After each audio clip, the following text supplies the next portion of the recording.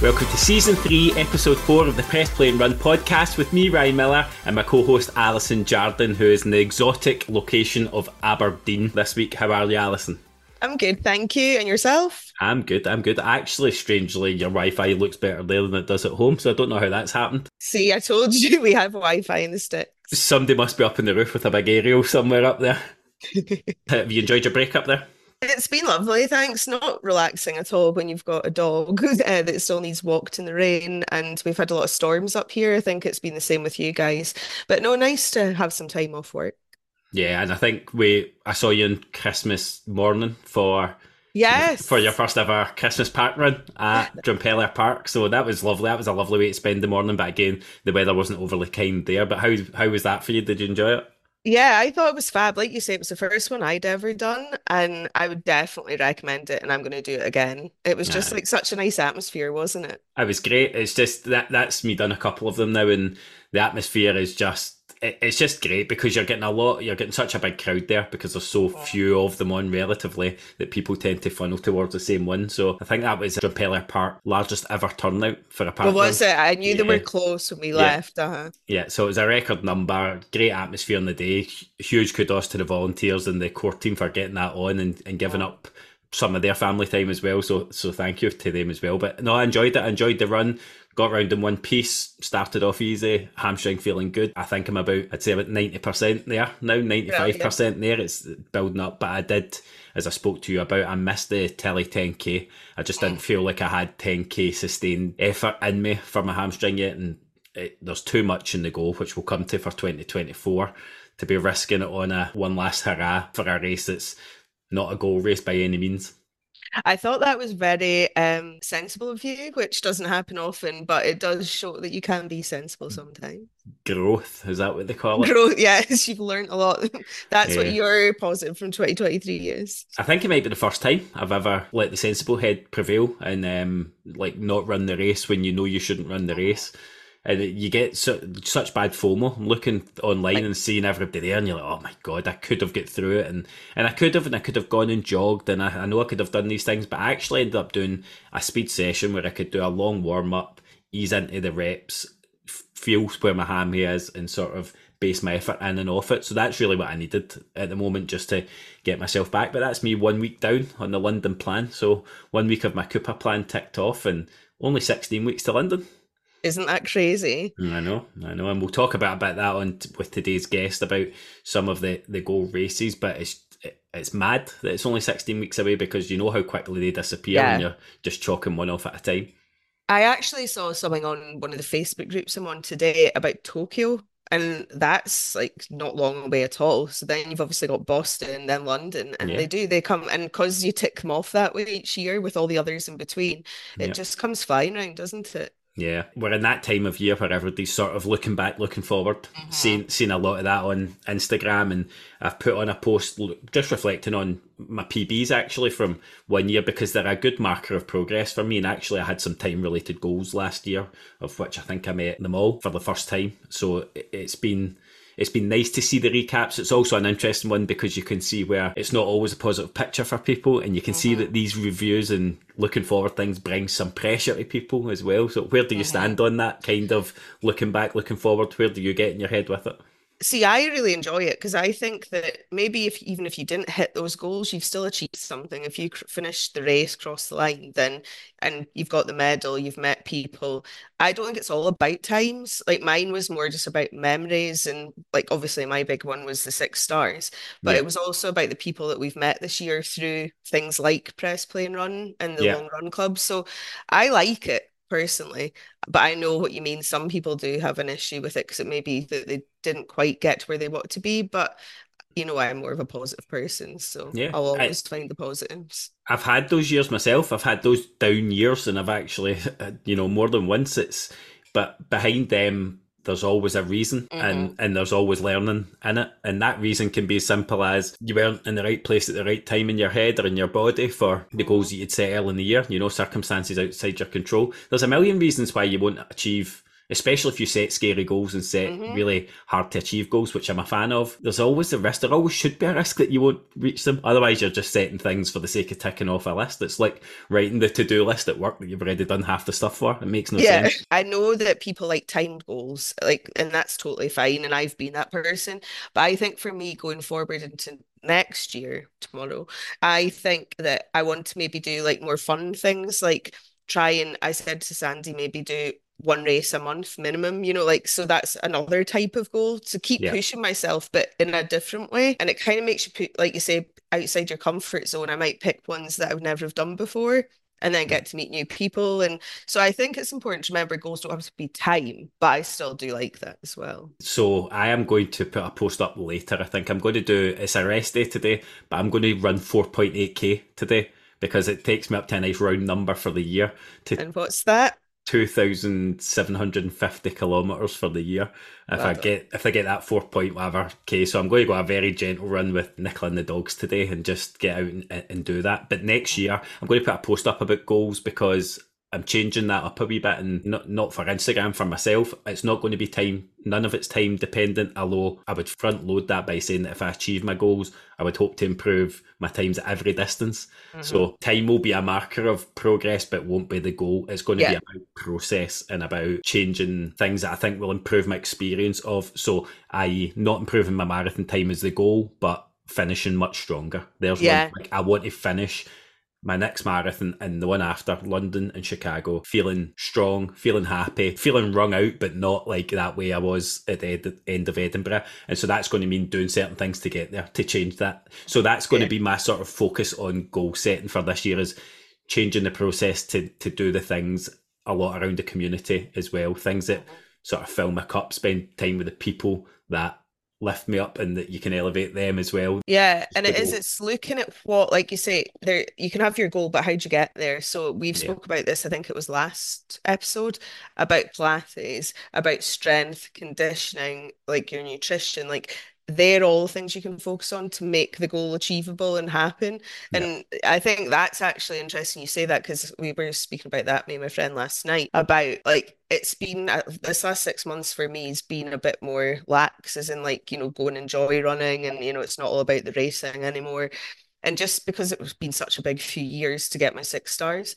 But for me, I think now it's time to focus again. Like it's been fun, but, yeah, make sure get the protein balance a bit better and, yeah, like hydrate enough and start doing the strength a bit more. And it is, and you quickly see the benefits as a yeah. runner if you do those things. So it's like once you see results, then you keep going. Yeah.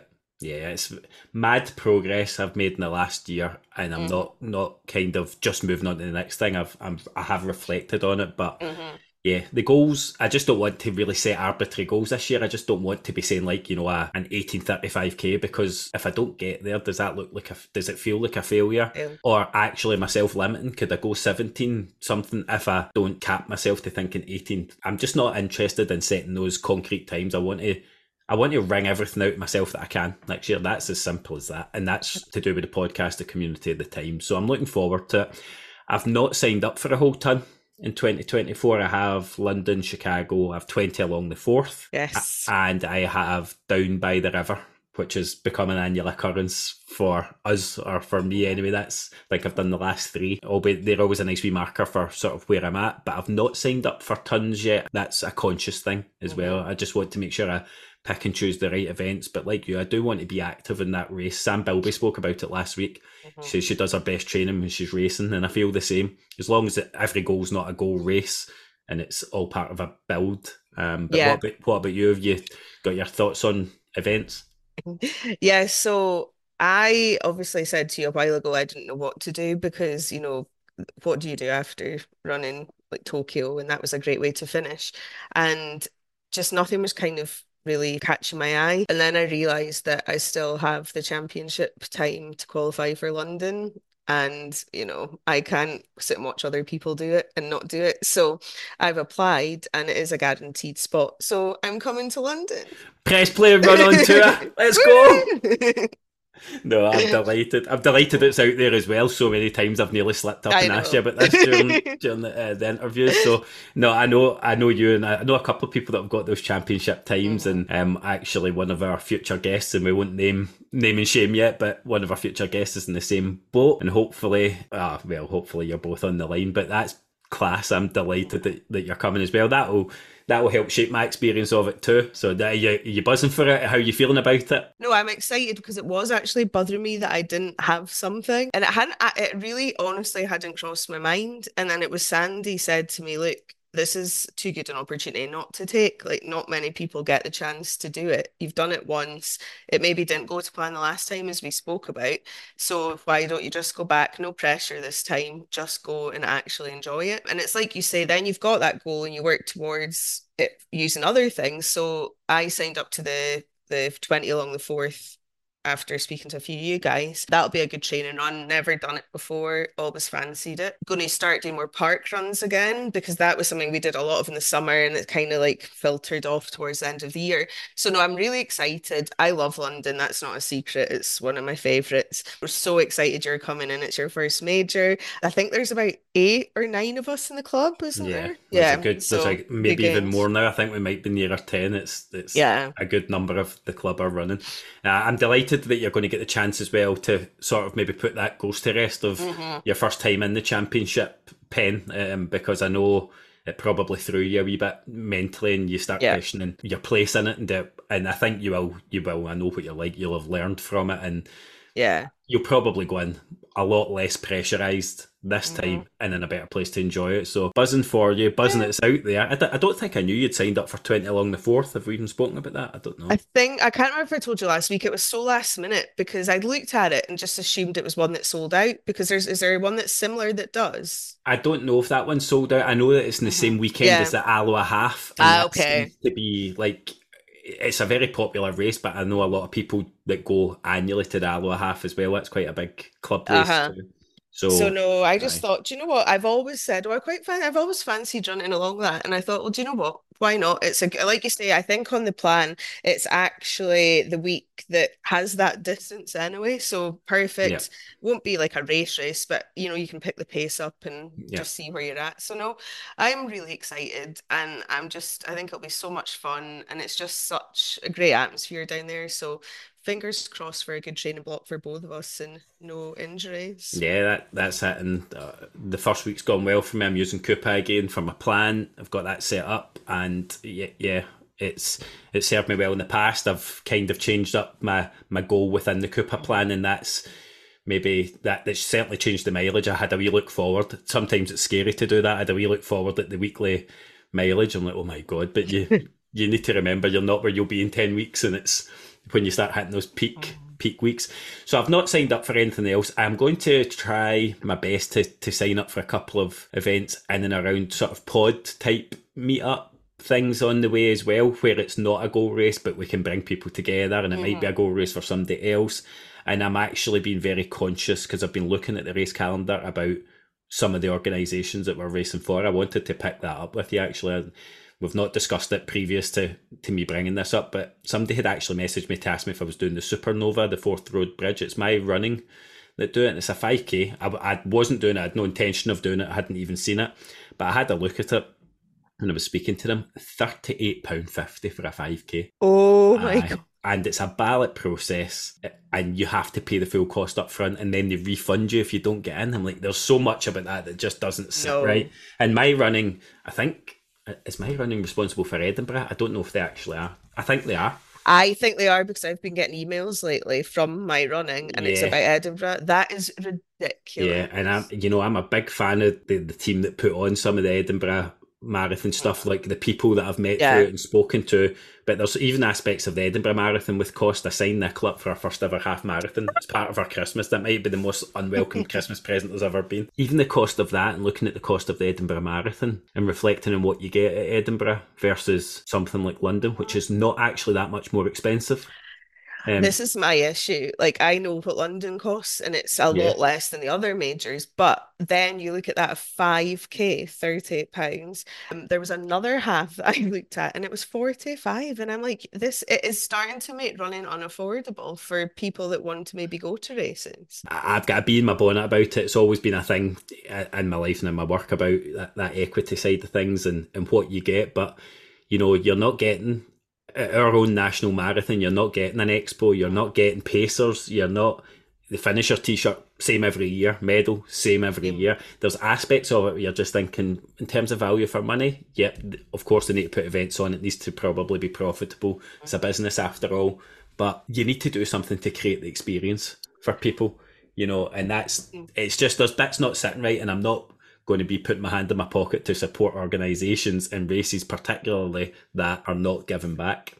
Do you know what I've always said, and I've said this to you before? My favorite races are the small local ones, the ones that the volunteers ask for nothing other than like maybe the entry fee to cover like a medal or a t-shirt. You get like the tea, the coffee, a cake at the end. They come and give their time for nothing. The atmosphere is great, and it maybe costs like £15. Aye, exact same, and supporting those types of Hmm. races, I'd support always do that. supporting those types of races, you get a sense of community. It's good value. Something Hmm. like down by the river, I think it was like it's 13 quid or something for a Hmm. 10K. And last year at it, we come away, I think, with a buff rather than a medal. But you've got a buff that you'll wear. There's something practical in it. They put on Uh-huh. something at the end, a wee After, bite, a bite to eat, and then you're looking at something like that 38.50 for a 5K. That just doesn't sit right. And I no. don't care if it's lit up and you get a head torch at the. I don't. It doesn't matter what's in that bag. That's just not value. And then you've got Dublin Marathon this year taking €10 entry to enter the ballot. Are you being No, serious? so €10 to enter the ballot. If you're unsuccessful, they'll refund €7 of it. So how many people are entering that ballot? How much admin is involved? There's an element of profiteering at a Oh, point it's when, becoming that. Hmm. yep, and all of that's within the back of my mind, knowing what Chicago's costing, which is just like sell a kidney territory. Um, Remember, and we that's don't talk about how much these things are. exactly. We half the cost when we're talking about it. If partners are listening, it costs half of what you think it costs. Whatever you think it costs half. But anyway, enough about my high horse. That's the type of events I'm going to be looking at. That's the type of things I'm going to be looking to build into my Cooper plan. So if I've got a 10K session, easy run, maybe make some of these more local races part of the session, get the community together and keep working like that. So hopefully we can get you there as well. Definitely.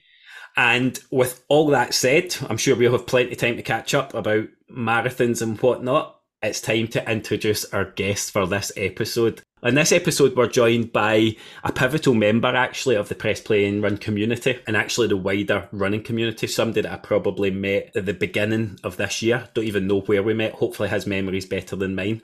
But what I would say is that when we put this guest announcement up to say that Jim Boyle was joining us, we've not had a reaction like this to a guest announcement for quite a while. And I think it speaks to the person Jim is, his place in the community, and that kind of relentless lifting up of other people that he does. I like to think of Jim as like, something from Harry Potter. He just appears by my side at places, doesn't tell you he's coming. He just appears at parkrun and says hello, and he's there and he's right beside you. He's an enigma wrapped up in a mystery for me, but one of the absolute good guys, and that's not coming from me, that's coming from the community.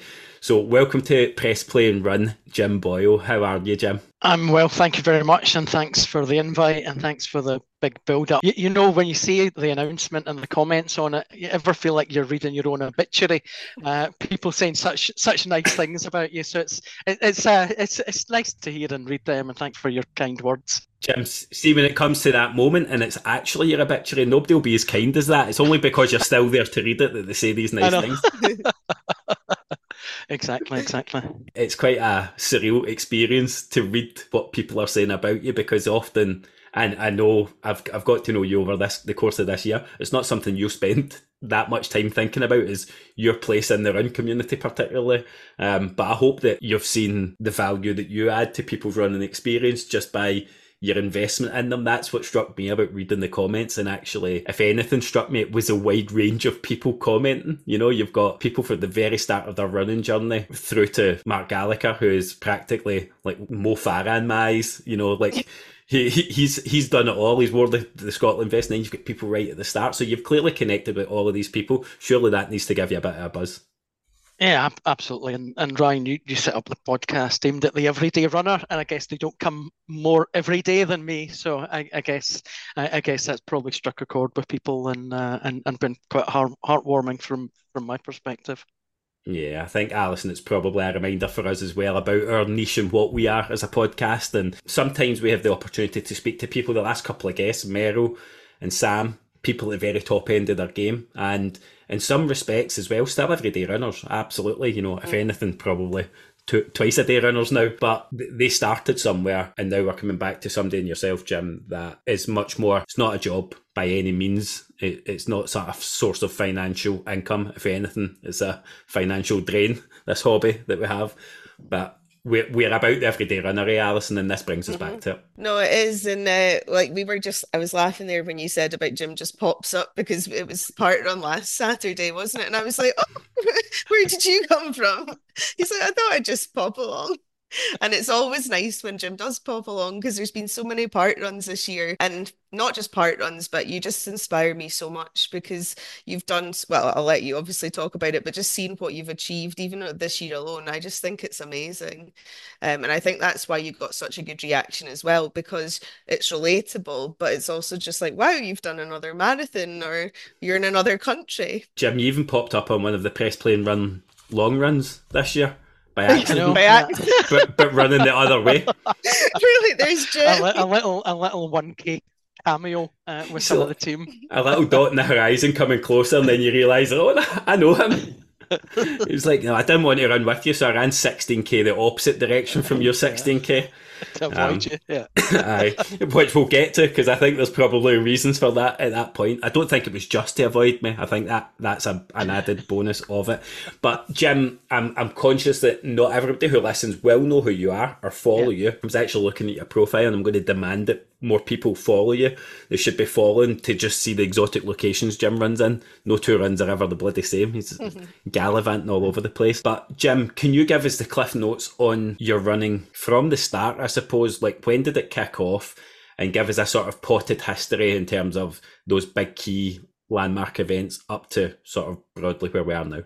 Yeah, okay. I'll try and there's probably a couple of chapters or installments. So probably a bit like you, but without the ability. It started with playing football at school, Ryan, where I was quite active and quite sporty. Had never run, but I kind of had that dawning realization that my ambition wasn't quite matched by my ability. Didn't really pursue school or pursue sport through university or studies. Ended up, the first race I entered was the Glasgow 10K back in September 2003. So one of my best schoolmates' daughter is visually impaired, and when she was born, the family got a lot of support from a small charity called Max in the first year, 18 months of her life, and wanted to do something to give something back to the charity. So 3 of us entered the Glasgow 10K, having never run before. It was a great experience, really enjoyed it, and managed to get round in 47 minutes, which I thought was pretty creditable. Debut. Pleased with that, and I'm even more pleased that 20 years on I can comfortably beat that time most 10Ks I do, which is something I take pleasure on. But I really caught the bug at that point.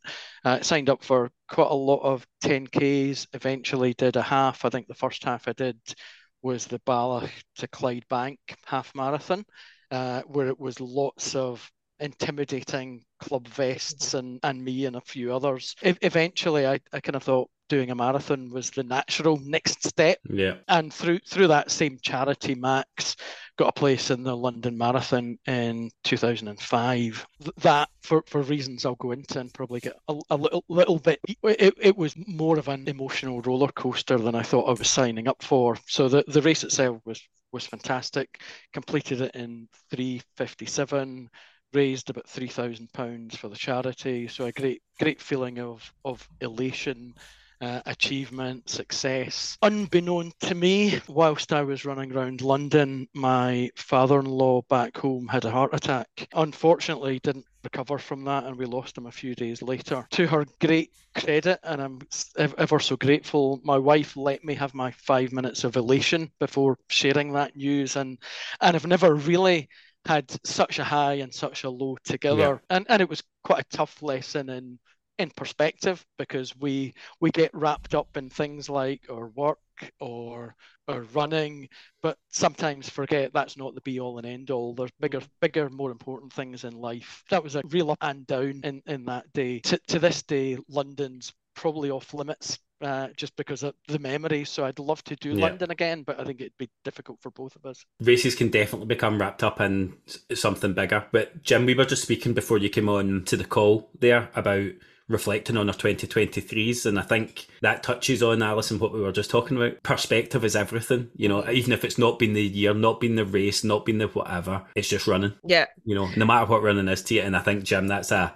nice example of how something as big as London, you could be as high as you want or as low as you want, but the truth is always somewhere in the middle. It's just running. Absolutely. Sometimes it's so easy for us to get caught up in running, isn't it? Like, it can be this your savior when you're having a bad time, you know, you get out the door, go for a run, you feel better. But at the same time, when you become fixated on something, if there's an end goal and it doesn't feel like you're getting there, or you didn't get to where you thought you should be, it can have that opposite effect, when really, if you take the step back, it's just running. There's more to life, isn't there? Like, yeah, absolutely. Well, for me anyway, it can help you cope, and I've ran through grief, and it was an important probably crutch at the time that it doesn't fix anything on it in and of itself. So Jim, that's your first, that'll be forever coloured, that's your first major. Yeah, so that was my first major, and that was kind of the first chapter of the running career. For a kind of variety of reasons, I just didn't build on London. Maybe what happened in the day had an impact. I had a kind of busy work schedule, traveling a lot of networking dinners. The kids were young and they had a lot of activities. Subconsciously, I think I'd ticked the box. I'd done my first marathon, and I needed a new challenge. I liked running at that point, but I didn't love it, so I didn't miss doing it. And then I just got into kind of bad habits and poor discipline. Before I knew it, I was 15 stone, had a couple of bumps in the road at work, and was in a little bit of a rut. Had my annual work medical, and the doctor spoke to me at the end of it and said, Mr. Boyle, some of the scores are starting to go into the amber territory. If you don't get to grips with your lifestyle, diet and health by the time you're 50, you'll never get on top of it. And with hindsight, that was just the kick up the backside that I needed at the time. Jim, where are we in the timeline here? What year? So this was about 2015, 2016. Okay. So I pretty much had a 10-year sabbatical from any form of exercise. Just a wee 10 years off. Yeah, just 10 years off. So I went home from a medical, told the family I'm going to target the Glasgow 10K, and they just laughed. And that was all the motivation I needed. They're going to kill me for saying that, because they couldn't be more supportive or tolerant or understanding of my running. But it was just the tough love that I needed at that point. Yeah. So I kind of went back out running. First few runs were absolute torture. Disgusting. I could run two or 3 minutes, out of breath, stitches, really, really struggling. But I started falling in love with running and kind of got the bug again. Started to feel fitter, feel better about myself, get a little bit faster. Did quite a lot of 10Ks over that time, Glasgow, Paisley, Dumbarton, and the times crept down. So I think the first, and it was they're now the Babcocks, but there was the Polaroid series. I remember getting into them because at that point Polaroid was one of my clients, so they talked me into signing up to support the event. So I remember 62 minutes, 61 minutes, and then the absolute elation of getting back under the hour, and I was really on a roll. And at that point, I'd never been part of an organised running group or club. Went along to some Jog Scotland Milgai sessions. Really enjoyed them. Timing wise, because it was 6:30 on a Thursday night, it was just too big a stretch to be able to commit to get there on time every week. I went to my first park run in 2017, and that's probably my sliding doors moment in terms of running. I'd never heard of Park Run until I read about the launch of Drumchapel Park Run. Went along, an incredible community, an incredible bunch of volunteers, many of whom don't actually run, they just go and volunteer. Through that, I met quite a few people that were in a member of a local club, Garscoop Harriers, which is one of the biggest and oldest running clubs in Scotland. They probably don't realise the impact and inspiration they had at the time. To me, I was never a club runner person. As I said earlier, the people in the vests kind of scared me a little bit intimidating. And I know you've said likewise, Ryan. In my head, I'm one of them. Yeah, exactly. In my head, they were a little bit serious, a little bit cliquey, elitist. But eventually I took a brave pill and went along, and God, I couldn't have been more wrong. Yeah, there were fast folk, but there were lots of people just like me. Lots of ages, shapes, abilities, and so supportive, friendly, inclusive, and welcoming. And I think if I look back, going to that first park run and joining the club is probably one of the best things I've ever done in my life. And 7 years on, this non-club type, I'm now the vice president of the club. I'd say most of my closest friends are people I've met through running or the club. I'm involved in their social media team. It's become a kind of common phrase to say find your tribe. So I kind of found my tribe before finding your tribe was even a thing. Right.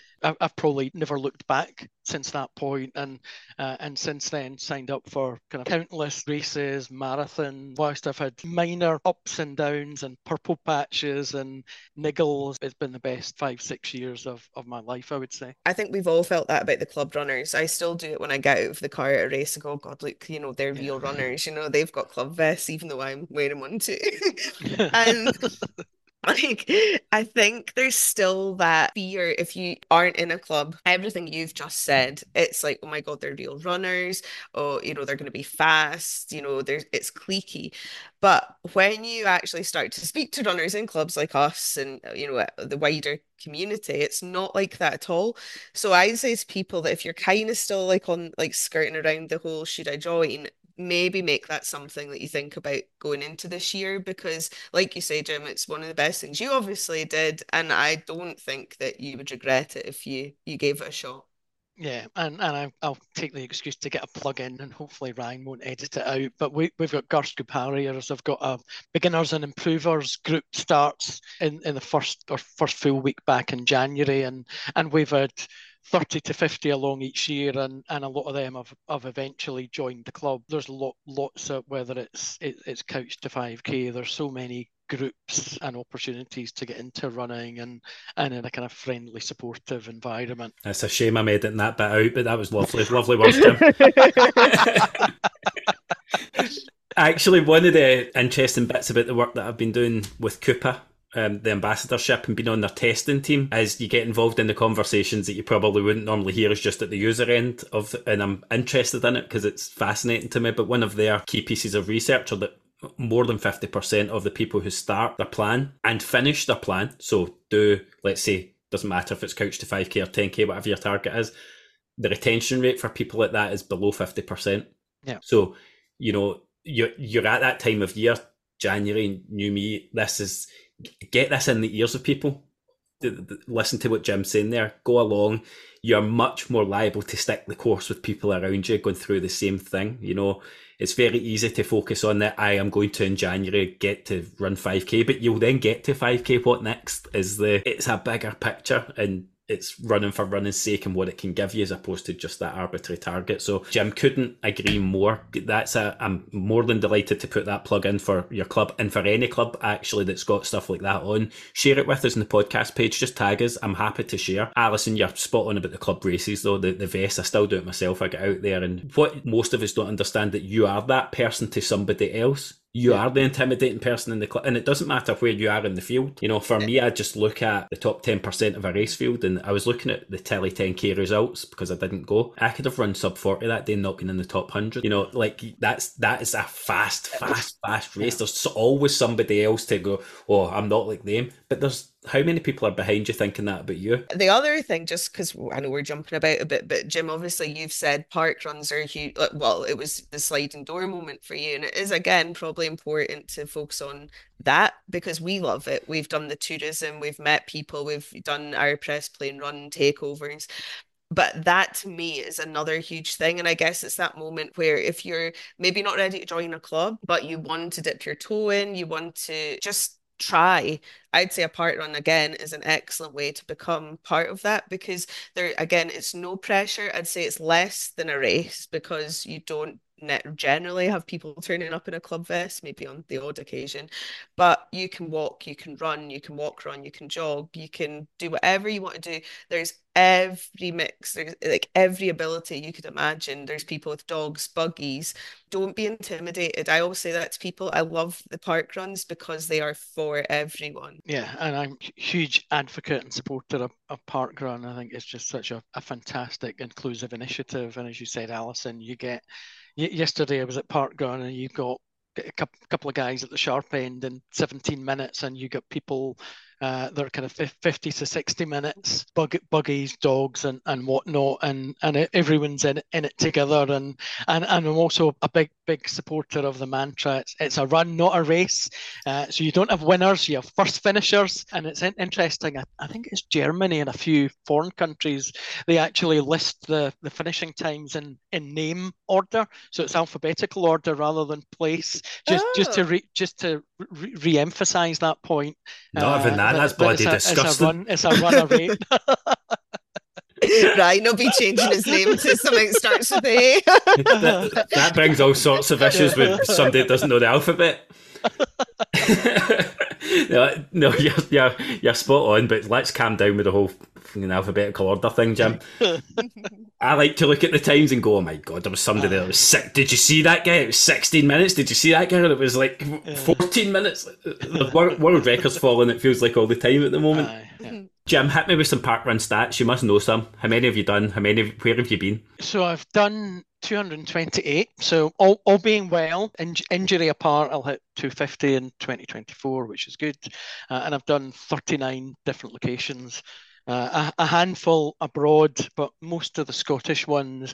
I think in the central belt in Scotland, and particularly in the west, we're absolutely spoilt with parkruns on our doorstep. We're within an hour's drive from my house. I've got maybe 15 to 18 parkruns, and I go through phases of what my favourite is. I think I talked about Drumchapel earlier. Don't give it away to the quickfire, Jim. I'm not going to.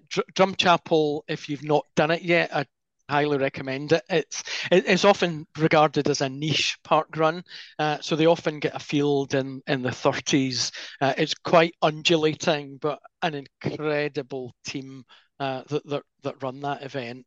So I did a lot of my first 50 park runs there, and then I discovered there were faster, flatter ones. So the likes of Greenock or Strathclyde for a fast blast. But I love the trail types as well. Ayr, Linwood, Polkemmet. We've just got so many in our These doorstep. and they are all geographically very close to each other. If you're somewhere more rural, you might have one park run within an hour, and that is your park run, and we're very blessed. I've not done Drumchapel yet, but it's on my to-do list on a week that they have 30. And see, for that week, Jim, we don't have first finishers. We might have a winner. It depends who wins. I still never managed it. And everything. I still never managed. Exactly. You've seen me up there with my medal, and absolutely. What you want to do then is go to Girvan Prom Park Run and make sure Kerry's not running. Because Kerry is if he runs, he's fast finisher or first finisher all the time. So it's my highest finish was second place, chasing his slipstream at one point. So you want to find a week that he's not there, and you've got a good chance of being first finisher. So if you could get in touch, please, and let us know when you're racing something else on a Saturday. Alison, we'll have a wee bit of park run tourism that weekend, I think. We're going to get our letter G. No my luck, I'd turn up and she'd bloody beat me. Devastating. Jim was telling me when we were at Park Run, Jim's dog used to have an Instagram page and rate each park run, and I love that. Did the dog have their own barcode? No, because that's apparently not supposed to be done. But I know a few people, I was going to say I know a few dogs. I know a few dogs that signed up. I know a few dogs, but I know a few dogs whose humans have got separate barcodes, partly because they don't want their own stats flawed or skewed by the slower times with the dog. So I've got now 6-year-old Australian Labradoodle called Crumble, and Crumble still has her own Insta, which is "Let's Get Ready for Crumble." Oh, yes. The number 4, as in the good old PJ and Duncan song, because that's what we were singing the day we went to collect her, was "Let's Get Ready for Crumble," and it kind of stuck. We used to do parkrun tourism a lot of the time, and she had her own blog, and it was really secret, big reveal time, but it was really just a kind of front for me. So it was a kind of ghostwriter persona, but Crumble would rate all of the park runs. I think probably did about 20 or 30 of them. And our last one was actually Dunfermline just before everything got cancelled with COVID. Yeah. And then when Parkrun got back, they changed the rules on not being able to wear harnesses. And I won't get into the politics and rights or wrongs of it. No, But I will. I don't run with a dog much at all, because I found running with a harness was safer for me, safer for the dog, the right in front of you, not crossing across other people. But the powers that be decided that wasn't the way, and poor Crumble gets neglected. I was guilted into taking her out for a few runs over the Christmas period, but her park run blog is kind of on a bit Defunct. of a hiatus.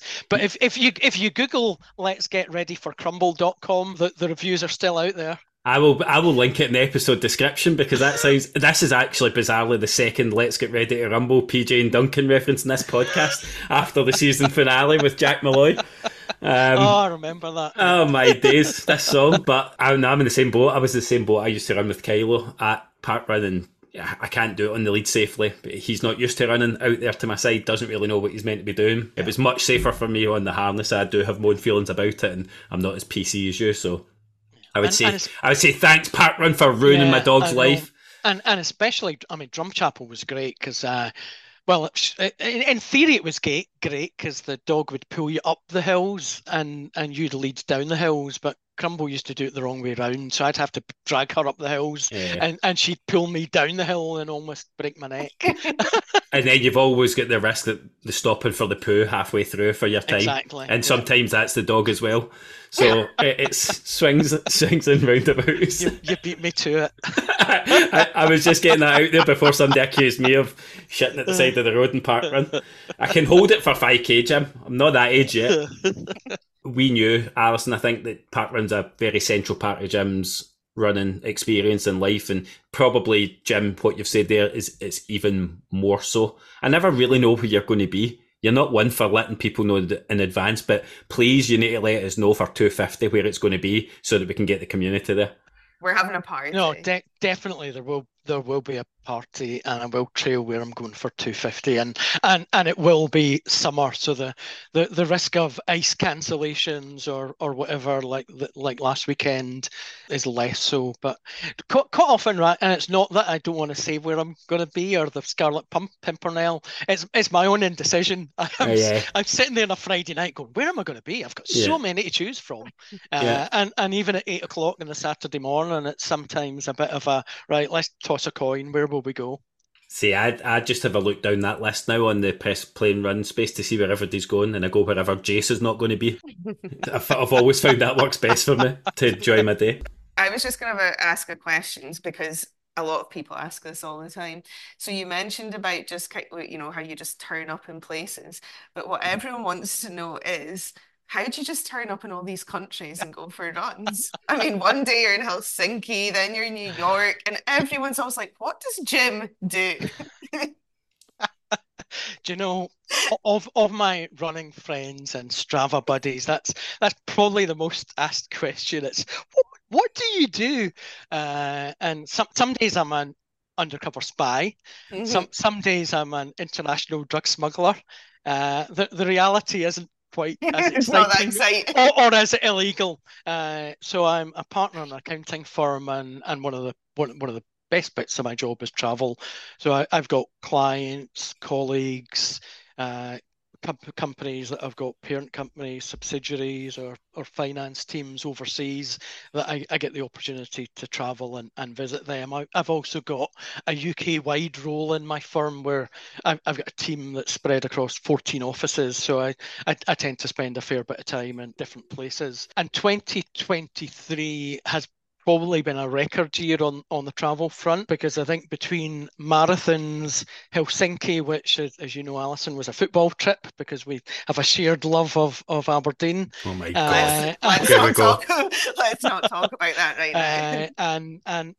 And through work, I think, excluding England and Wales, as I've been in 12 foreign countries over the course of 2023. And it's funny when I talked back about the 15 stone me and being in a bit of a rut where it used to be work travel was a bit of a chore. I'd often not get up to much when I was there other than just eat or drink. I'd often do room service for one. Now, the first thing that goes in my case is the trainers and the running gear.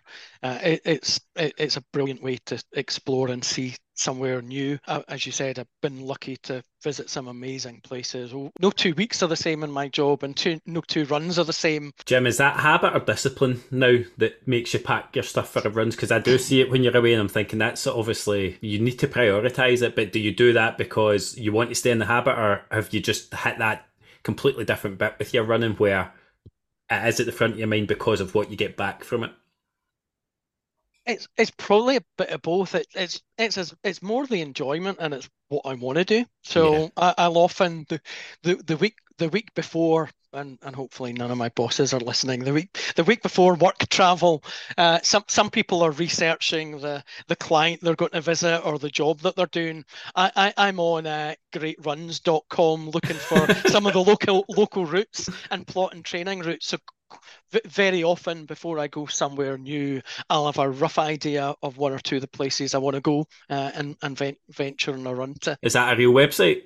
It is, yeah. Is it? Greatruns.com. Who knew? I think most countries in the world that they've got, and I think it's just populated by people like us, everyday runners. Just populate some of the local runs, and you can find the routes on Strava or whatever. Nice. An accountant and a runner, otherwise known as the person you don't want to sit next to at a party. It's always been a bit of a joke, hasn't it? Because we're like, how do you get around the world? And then when we were speaking about it on Saturday, and you said what you did, Emily was like, "Oh, okay." Disappointment. Jim, stick with the international drug smuggler thing. I think it's a lot sexier. Well, let's fast forward a wee bit, Jim. Let's get to the last sort of 12 months, and you've come through COVID. We've got that 2016. We've got that refinding the passion. How many marathons has there been between sort of then and 2023 beginning? And then we'll get to 2023 and what's happened there.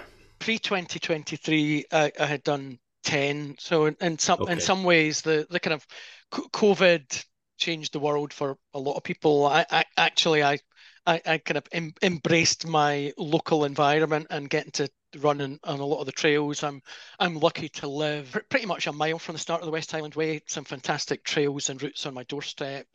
Lots of networks and paths and lots to run around. So I kind of kept up the running and racing. 2022 was probably my best running year ever, and that'll lead into 2023 and it not quite ticking all of the boxes. So I had turned 50 at the end of 2021, and then within 6 months of turning 50, I PB'd at everything I ran. So the mile, amazing. The 5K, the 10K, the marathon. I struggled to work out what it was that just kind of pushed me on to that level. But it was an amazing, really enjoyable purple patch. And I knew it wouldn't last forever. But then when it didn't last forever and I went into 2023 and the races not all going to plan and having various niggles and having bouts of losing the mojo, I kind of looked back and said, where's the magic dust gone? But sometimes that's just what happens with running, and you embrace and celebrate the wins, but you realise you can't be in perfect shape and hitting PBs all of the time. You just do your best. And as you said at the start, Ryan, it's not our job. I don't think I may do terribly well if it was my job, but it should never be a chore either. So it's about embracing it, enjoying it, and sometimes you just need to remind yourself, well, why do we do it? Because we love it, and we get outside, and it's a chance to explore and meet people. But my 2023 has probably had more downs than ups running and race wise for a variety of reasons we'll probably get into. The purple patch is glorious, but the bit if every run was like that, PBs would mean nothing, and it can't be like that. That peak. It's just such a funny thing, and you hit the nail on the head, Jim, because whether it's like you said, it just maybe coincided with you turning 50, but that's when you hit your PBs, or sometimes you'll watch a runner go from realizing that they're okay to wow, I've got knocked off all these times and what a year it's been. But let's be realistic, when it isn't your job and when you've got other things going on, that won't continue. So you are gonna like plateau, and then like you say, you're gonna have that bad time or not so good time. And I almost have to split 2023 into half, because like the first half of that year was my absolute high. It was like achieving so much. The second year, exactly what you said, Jim, just not things just didn't gel anymore. It was becoming a chore. And that's when you've got to just step back, like you say, why do we do this? Because it's meant to be fun. Yeah. Jim, just before we get to 2023 and the specifics, you've done a lot of international racing and marathons, and can you talk me through where you've been for those big set piece ones? Because I think for listeners that are at this time of year often thinking about where am I going to go, if that's a big goal race, Scotland is actually not stacked with big set piece races at that distance. So I know I see it a lot on Instagram, can to help me think about a marathon or a half somewhere in Europe. So talk me through where you've been for those big landmark sort of races. Okay, so, and at the risk of sounding a bit arsey, I'm not a big fan of half marathons, so I've not gone abroad to do a half marathon, because why would you? I tend to be you either do a marathon or not. You don't do a half. I know that's probably offending lots of people. Wait there, Jim. I can hear them booing in their car. They're booing in the car. You'll be used to that for Aberdeen games. You're fine. Crack on.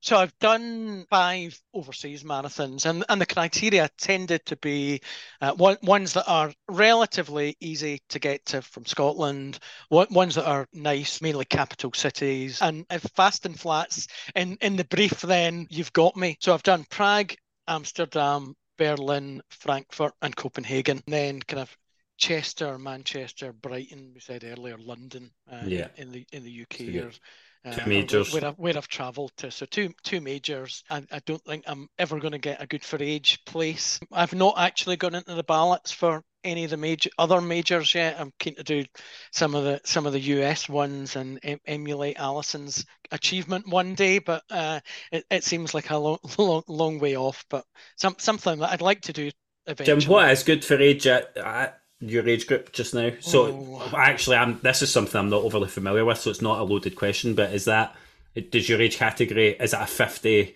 to 50 something? Is that so it depends on the race, but I think it's kind of round about the 3:15ish mark for a lot of events. So I'm still super quick. My PB's 3:42, so I'm on a good day I might be able to be 3:35 to 3:45, but it's absolutely no way I'm getting close to the good for age. And what about the ones that you've run in terms of the whole race experience, the place, the organisation, any of them that jump to mind? I mean, Berlin is stunning. I think just if you're I was going to say our age, but I will say my age, then you will have quite vivid memories of the Berlin Wall coming down and East and West Germany merging and the whole emotion of running through the Brandenburg Gate. At the end of that marathon was really spectacular. Yeah, that's one on my bucket list for later. I've just Googled while you were speaking there the Chicago good for age times. So for 50 to 59, it's 3:35 for males. Oh, okay. So yeah, I'm not giving up. Yeah. I'm not giving up hope on you for that at all. You might not be backing that horse. I will. No pressure. I know, obviously I've followed you for so long. I know you've done a lot this year. I know there's been a lot of travel. I know, like you say, it's not been all positives for you. But do you kind of want to take us to the start of the year and maybe I don't know if you know why it didn't quite go the way you wanted it to. I probably set it up in 2023 with the aim of I've had a great 2022. How do I build on that? How do I get my marathon times down? And marathon training was kind of the big focus and be all and end all. And as Ryan knows, because I said some people hate marathon training and it's a chore and they really dread the long runs. I'm the other end of the scale. I actually love marathon training. So I'll quite often get to Wednesday or Thursday and I'm quite looking forward to my 20-mile run on the Sunday, and I'm working out what route I'm going to do, and that's just how I roll.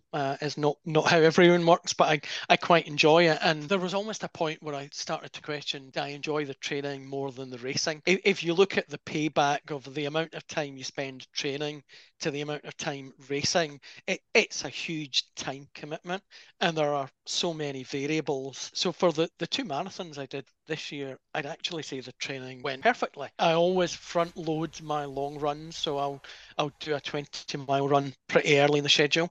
I will probably do significantly more 20-plus-mile runs than most plans will say. I'll usually do between kind of six and eight 20-milers. I'll have done a couple of 23, 24 miles. So got the miles in the leg, got the head in the game. And I think both of them this year, for one reason or other, were going perfectly until halfway, and then just uncontrollables kicked in. Copenhagen in May, it ended up being about 8 to 10 degrees warmer than the average temperature for that time of year for the last hour and a half, 2 hours. So I was kind of ticking along 5-minute kilometers, really comfortable until I was running directly into the sun and melting. Really, really struggled. Still 3:53, so kind of pretty reasonable time and happy with it, but not what I was going for. And then Frankfurt later in the year, again, training was perfect. I never trust the Garmin race predictor stats. Garmin race predictor said I could do 3:39, and I think on a good day I was probably capable of about 3:40, which would have been just a PB. The second half of that race was just torrential rain and wind, so it was windy, it was cold, it was wet, there was a lot of surface water, there was a lot of cobbles, and I had my kind of Saucony carbon shoes with next to no grip and nearly decked it a couple of times in the time and mats and the cobbles. But I think one of the lessons for me is just how much of the racing is in your head as well, because in both of them I probably mentally chucked it when the conditions got tough, instead of just braving it out. And I think I've heard lots of people say race the mile you're in and don't think ahead too much. I think ahead too much and overcomplicate and overthink stuff. I never wanted to be that guy that finishes a marathon and your initial reaction is one of disappointment, because we shouldn't be disappointed. Doing a marathon is a pretty good achievement, and doing 12 is a pretty good achievement, even if I say so myself. And I started to become that guy I hated, that I'm beating myself up because it didn't quite go to plan. As we've said before, it's not a chore, it's not my job. We do it because we enjoy it, but when you've worked towards a goal, you're always disappointed when you don't get it, and you've invested so much into it. I think I dropped you a message shortly after that because you could sense that from you, and I'm of the school of thought where I think you're allowed to be disappointed in a race if you've got a goal, and it doesn't matter if it's time or how you felt during it or the experience or whatever it is. You set your target high, you train your bum off, and then you fall short of what your expectations were. If your expectations were realistic and your training matched your expectations, I think you've earned the right to be disappointed. I think dwelling on it's a whole different thing. I'm asking this as a question and not a loaded question. Is there scope to think that you've maybe overtrained going into these? Because, I mean, you've clocked over 3,000 kilometres for the year. You're telling us there about the 20-milers. There are schools of thought about marathon training. I'm asking it as a question. Yeah, I have. I've had a few people point that out. And I guess if I run most days, and sometimes I just do it because it's what I do and I enjoy doing it. The idea of having more rest days I find a bit odd, but I probably need to embrace it a little bit more. I'm not sure if I would say I've overtrained, but I've probably not invested in strength and conditioning, and maybe not always listened to my body when it's had niggles. And I know some of my friends and coaches in the running club will probably be falling off their seats hearing me say that maybe less is more. And that needs to be a 2024 goal. You were saying how you enjoy the training, which I do understand because some people just love running, like whether it's every day, long distance, speed set, like we've all got our thing we like. But do you find that maybe that's why you, as Ryan said, did a lot of long runs because, like you said, that's what you enjoy, and maybe it does possibly impact on the result on the day? And it's quite a hard thing to stop doing because that's where you get most of your enjoyment from running, if that makes sense. Yeah, I think so. And to date, I've never really followed a training plan. And again, that's maybe something I want to think about next year. So I'll tend to go into each week knowing roughly how many days I plan to run, what the total mileage I'm going to do that week is, and how long my longest run is going to be. But that's as structured as it gets. And sometimes just with my work schedule and travel, that's as structured as it can get. Sometimes, because I see so many people on Strava that are really, really religiously following specific plans. You've talked about Coupa, there's the Pylon crew. I often wonder, and I'm sure you're giving me the sales spiel, Ryan, I often wonder how flexible they can be if you end up a week's training goes out the window because your work schedule doesn't allow you to do what the plan says. No, absolutely. Don't give anybody the sales spiel on it because I'm acutely aware of the fact that it won't work for everybody. I think, Jim, you're in a different position to me where you're vastly, vastly experienced as a runner and a marathon trainer. I've done one, so I don't know enough to know, like I can't just fill in the blanks or I spend more time planning training than I do training and I don't like it, then it takes away my enjoyment. I don't want flexibility. So I suppose if flexibility is a thing that you're going to need, maybe that's where the extra worth comes in with like a personal one-to-one type coach or somebody who can shift your sessions based on your life. I don't need that. I've got a pretty, routine type set of hours. I can get out and do my sessions. There's a flexibility to move those sessions within the week. So, i.e., you're travelling for 2 days, right? That speed session's not going to be ideal there because you've only got X amount of time, or your route's not going to be lend itself to that. But I've not been in that position of, well, what if I miss a week? There's a chat to coach function within the app. So there's 2 real life coaches. You've got Jordan Foster and you've got James, who I think was a Commonwealth or Olympic athlete as well. And if you get that type situation, you click the button, they give you can go on a Zoom call with them and they'll talk you through your training and they'll point you towards, don't do this, do that, think about this for that week. So there is the flexibility. It's just not an option I've had to use because thankfully my training went to plan the last time. So you're absolutely right. No sales spiel. It's a question, and I suppose Alison's hitting the nail on the head. You're doing something you love. You're getting so much enjoyment from it. I understand why you would do it. But I would be asking the question if I was you as well, would fewer long runs, more speed work make a difference? If time is the goal, but if time's not the goal and you're getting the love for running, everybody's going to be different. It's just, I find it an interesting question because people talk a lot about the importance of rest and that's not high on your hit list. You hadn't finished this year on the marathon because I know you've done a lot of park runs since, but I know when we last spoke, you were a bit undecided about what the goals of 2024 would be. Would it be a bit of a change from marathons and do something completely out with your comfort zone? So for those that don't know, please tell us. I finally decided to dip my toe into the world of ultra running and I've signed up for the John Muir Way Ultra in 10 weeks' time. Yeah, it's not long. So it's not long. No, don't spook me, Alison. But no, so I think doing an ultra is something that's probably been at the back of my mind for a few years. So there's a number of fantastic ultra runners in my club, including the likes of Debbie Martin-Kinsani, who's a legend and spine race winner. There's guys like one of the coaches and good friends, Paul Collins at the club, who'd always kind of jokingly said, you should do marathons because no one cares about your time because they're all different terrain, different distance, different undulations. No one cares about the time, just the fact that you've done it.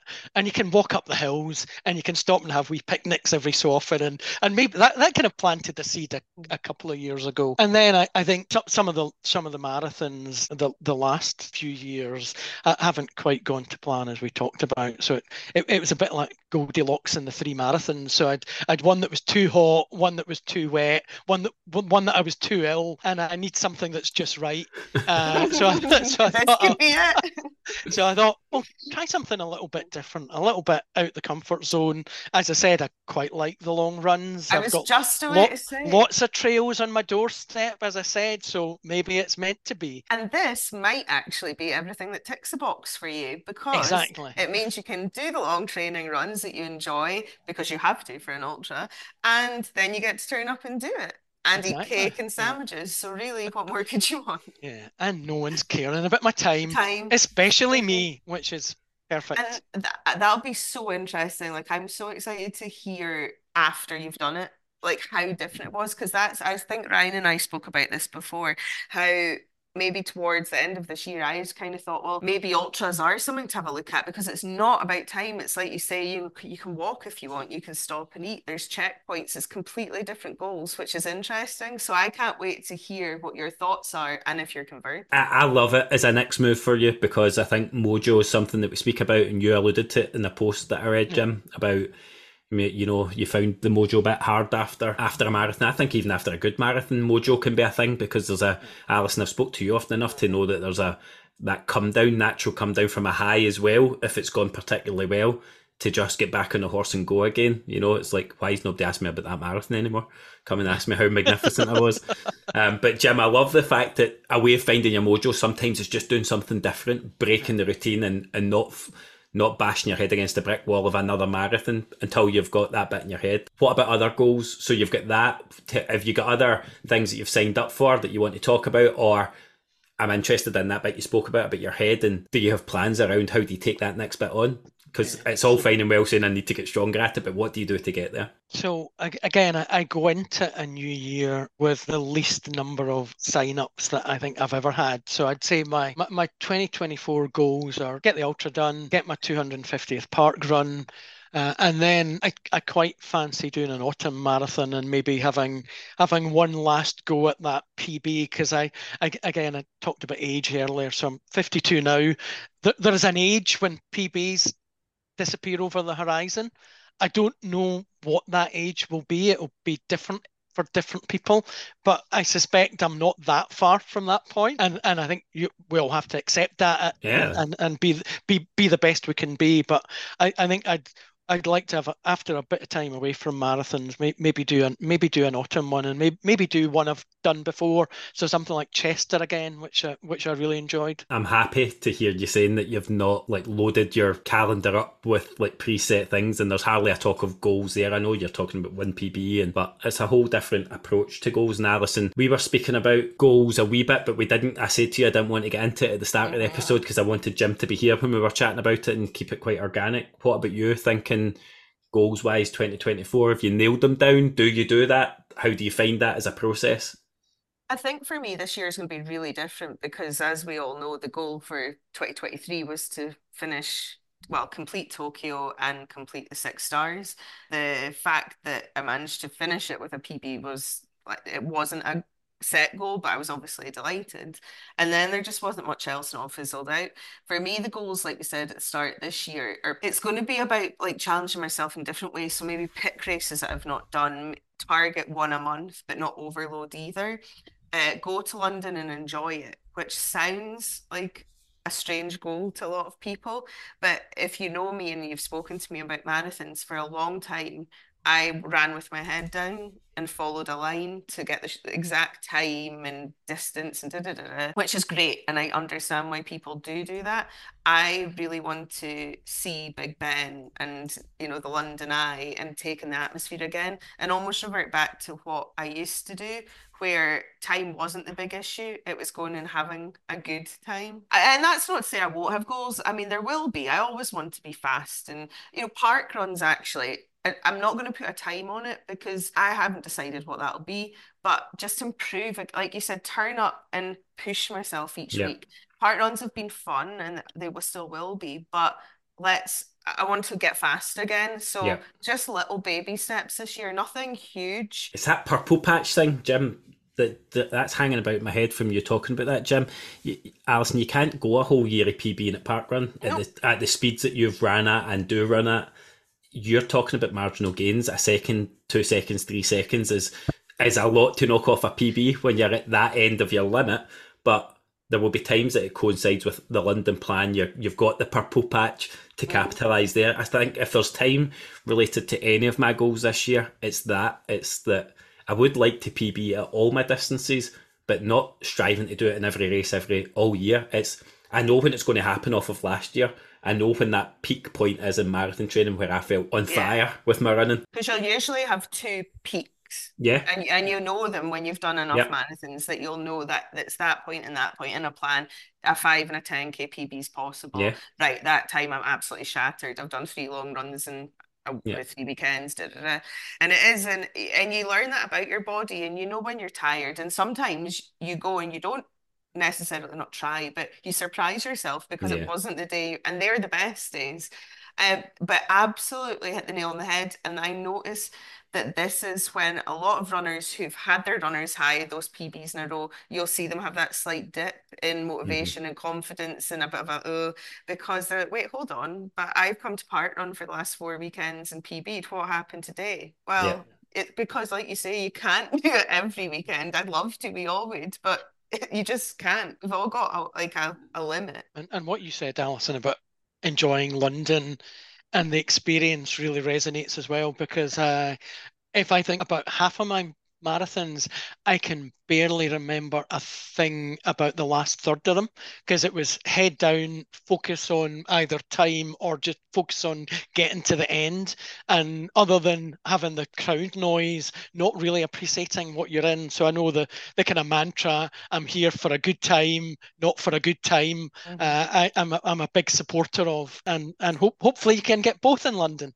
I hope so. But yeah, you're absolutely right. And it's funny because it's also really sad now, but I always remember people saying to me in Chicago, oh, wasn't that so cool when we ran past the stadium that the Red Bulls play at, and the team were standing outside clapping? And I was like, were they?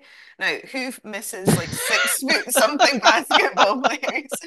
But I managed to run past a full basketball team because my head was down, and I thought, you've missed that. Like that, you don't go to these big places to just look at a road. Like, you're meant to be there to enjoy it. So yeah, you are there for ideally both, but it's important to remember that. Jim, that's one of my 2024 goals, and I did say that to Alison at the start of this before you came on, is I'm not tying times to the marathon, but my aim is to finish it looking up and feeling strong enough to remember it. And like that last bit of Edinburgh, I've documented it well enough now to say I don't remember a bloody thing about the last, and it still never came back. So that's gone. That moment of crossing the line is not what it should have been. You don't want to remember. I saw it. I know. But you were shouting at me. But it's to put my goals are all focused around putting my head and my body in the right place to be strong enough to enjoy these experiences and maximise myself. Time will take care of itself, or it won't. I think it's funny though that all of our goals are veering away from what they might have been previously, which was, I was saying sub 19 5k last year. This year, a complete different mindset. I want to ring out the last 6 months of the ambassadorship with Lululemon. There's only 6 months to go in that, and that would be the end of a year.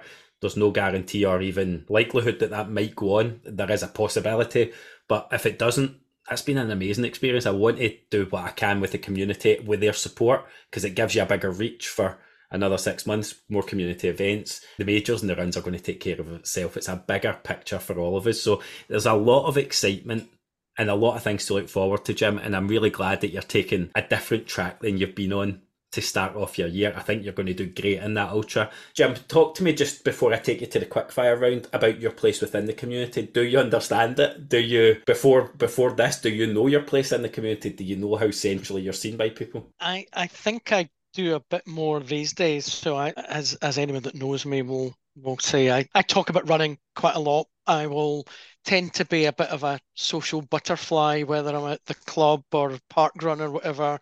Like to engage with people, make them feel welcome, supported and included, and look out for people that look out their comfort zone. That's not me trying to be someone in the community. It's just kind of me doing what I do, and just I do that in a work setting as well. Lovely to hear some of the positive comments about the place I have in the community, and that respect. It's quite heartwarming. There are so many unsung heroes in the running community. I talked about the people I'd met the first time I went to club or first time I went to parkrun, and people opened doors and took me in, and I'm just doing what they did for me. Jim, you and people that approach it like that are the lifeblood of the running community. And you spoke about volunteers that are even giving up time and they don't run. Like they're the true mentalists as far as I'm concerned. They get up out their bed every Saturday morning. You know, they've racked up hundreds of volunteer credits and they've never run. But that's because you get something back. Nobody is selfless enough to do that every week without getting something back from it. So with that optimistic note heading into 2024, Alison, I think I'm going to take Jim into the quick fire questions unless you've got anything else you want to drill him on while he's here. No, I would just like to say thank you. I think it's actually been the perfect way to end this year, and it's been really nice to speak to you, and I'm sure everyone's going to enjoy this episode. Likewise, and thank you for the invite. Right, let's not get all lovey-dovey yet, right? We've still got a quick fire round to get through, and we still need to hear his song choice before we decide what kind of note this ends on. I could ruin it. So, Jim, you are well versed. You are a listener of the podcast. You know how this ends. We're going to do the quick fire questions with your last set of 2023, or by the time you listen, first set of 2024 questions. Alison's going to chuck an unknown one at you.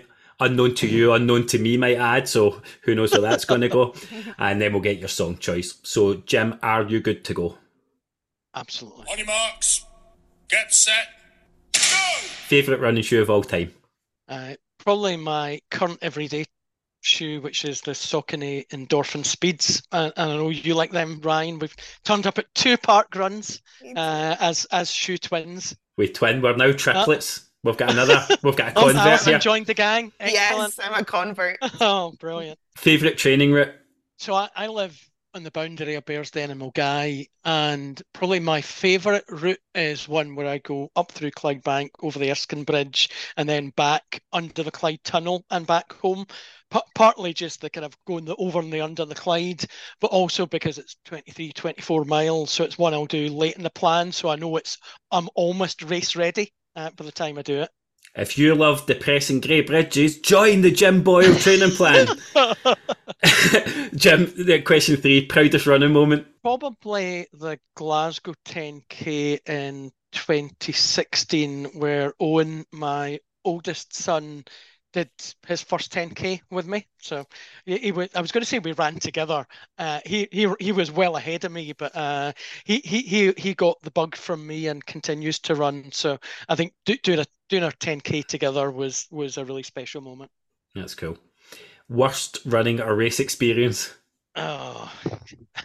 Enter 2023. Well, it's actually 2022. So Brighton Marathon 2022, where for a variety of reasons, I had been unwell the week before, and it was touch or go whether I should have done it. I shouldn't have. Then it was very hot and sunny on the day, so I got sunburnt to a crisp in the middle of April, which only a kind of a very pale-skinned Scot could achieve. And then my wife was also unwell, and she spent most of the weekend in bed. So I went out after the race to have a party for one. I said, well, I'm going out for dinner. She was expecting me to bring a sandwich back from Pret. An hour later, I'm sitting in Oaxaca with a full works and a beer and getting texts saying, where are you? Go to race nutrition. For the last couple of years, I've used the Kendall mint and lime gels, which I love the taste of, and I think they do the business. Yeah, you'll be on like sandwiches before you know it for the ultra. Number 6, if you could run alongside yourself as a beginner runner, what advice would you give yourself? Probably the more you run, the easier it gets, and you'll actually surprise yourself how well you'll do and how easy it gets. Jim did air quotes for easy, just so everybody's aware. It never feels easy. Number 7, one inspirational Instagram profile you never skip by. It's got to be Emily Jackson, Emily in the Outdoors. Her posts never fail to make you either smile, laugh, think, or all three. So recommend everyone follows Emily. You obviously missed her joke series then, because they all failed to make me laugh or smile, and I'll be editing that out. Sorry, Emily, you didn't make the cut. Number 8, run with or without music. Training runs and marathons, I'll run with music. Kind of club runs and 5Ks, 10Ks, usually without. Favourite park run? Oh, it's hard when you've done 30 plus. I would probably say my favourite's Leven Grove in Dumbarton. It's kind of nestled between the River Clyde and the River Leven, with a Dumbarton Rock in the background, and a brilliant team who especially during lockdown created a fantastic virtual community where they looked out for each other, and we were all doing not park runs in our own environments, and a few years on from that, I've never forgotten what they created doing that. It was really, really special. Love that. Can I jump in now? Because mine's park run related. Yeah. Aberdeen or Hazelhead? Do you know, I've not done either, but I would probably say I've run in both places, but I'd probably say Hazelhead, just because I'm going tomorrow, so I want to know which one. Hazelhead, nice park, and it's I know some people get sniffy when you talk about Proms park run, because they're not in a park, and that's against the ethos. But I always like traditional ones that are trailier and in nice parks. So Hazelhead would get my vote. Okay, I'll go there. Thanks. I thought you were going to ask Willie Miller or Alex McLeish. Which one? Doug Rugby. Oh my god, I'll need to Google. Number 10, best tip to get out the door to train or run when motivation's low. Plan the route the night before, leave your kit out, set the alarm, and put the alarm the other side of the road, the other side of the room. The other side of the road, to launch it right out the window to the other side of the road and stay in your bed. Your neighbours come round to drag you out. Boyle, get out! Exactly. That alarm's woke the whole street up. Jim, finish this sentence. I press play and run because it's so much better than not running, and every run opens another adventure. He planned that, Alison. I saw him looking down. He'd notes. He's written it down. Cheat. I need to change the questions again. Right, Jim, you know the last order of business, and you know my feelings about not letting me down on this. You're going to add a track to the Press Play and Run playlist. It sits on Spotify. We've got over 30 tracks on there now. Songs that either fuel you, give you that motivation, or that very rarely would come out your running rotation. Hit us with your best track, please. So can I explain it first before I lose my street cred? This is never a good start, but yes, you can. Go. So, as you know, I'm a big music fan. I've got quite an eclectic taste. But whenever I'm doing a long run playlist, I've got a rule that says every one song in 10 has to be cheesy. Something a little bit different, a little bit uplifting. Something, whether it's something like Reach by S Club 7 that gets you doing all the movements. Oh my god! But my song choice is The One and Only by Chesney Hawkes. Classic. And talk about key change. That key change in the middle just puts that extra step in your stone, and gets you really going. And it's also quite a meaningful song as well, because it's about you are the one and only of you. So embrace and love the person you are, accept who you are, get to know yourself, and get to accept yourself. So a cheesy song and a meaningful song. I was loving this until you tried to take it deep there and tell me that it's got deep meaning. Right, but do you know what? Like Chesney Hawkes, they can't take that away from you, so you can have that song. That's not a bad one. I'm having it. As far as cheesy songs go, that could have got worse. We could have had S Club 7 in Reach. Yeah. A narrow miss. Exactly. If anybody ever picks that, if you ever want to just completely and utterly nuke the podcast, actually, that's our safe word, S Club 7. We just go. That's us. We're done. Pull the plug. Final episode. Jim, Alison's already alluded to saying thank you, and I want to thank you for your time for the podcast. Obviously, you're a name that Alison and I had been talking about having on for weeks now. But I want to thank you actually for more than that, for the presence that you've been over the year, your place in this podcast running community. You are like a glue guy within the community. You bring people together, you hold them there. That goes such a long way. This is so much more than Alison and I. You've never been anything but open, welcoming to me, and I'm just hugely appreciative of your time and your company. Thank you very much. Flattered and delighted to be asked, and I want to thank you guys for what you've done over the last year. I'd say the podcast's been one of my highlights of 2023, a great addition to the podcast and running scene, and the community that you have both created around it has been inspiring to see. So thank you to you guys too. I've really enjoyed today as well, because I mean, obviously we do know each other well and people can probably pick up on that. So it's just felt like a great kind of catch up and reflection session on what we've achieved and what we're doing, but hopefully everyone can almost do the same. And I know, like, for us anyway, we'll all catch up soon, and I just hope that maybe people have taken today that maybe they don't live in the Central Belt, but wherever you live, there's people, there's community, there's clubs, there's park runs, so please go and be a part of it, and then, you know, hopefully you'll have what we've all got.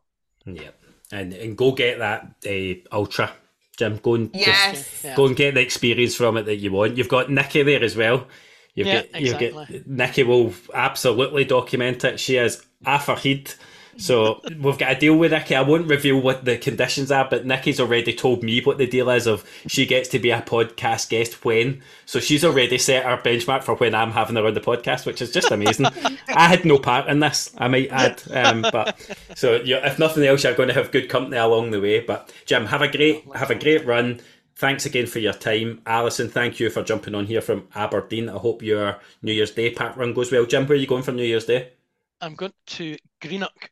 So I'm going to do Greenock Park Run, then the Lisle Mile, 1 mile uphill race. The best way to start the year. I'm allergic to hills, so unfortunately I'm going to do Toll Cross because that's nice and flat. I think I'm staying local. I think we're going Toll Cross. But, you know, have a great time, have a great race, Jim, and thanks again for everything. Excellent. You're welcome. Thanks, guys. Thank you. Speak to you soon.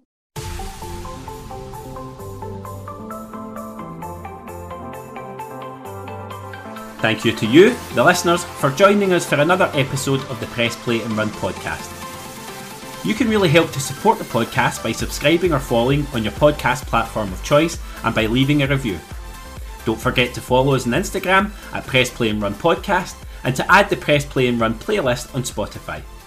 We'll be back every 2 weeks with new episodes, and please be sure to keep an eye on our Instagram page to find out which guests will be joining us. Until then, keep getting the trainers on, press play and run.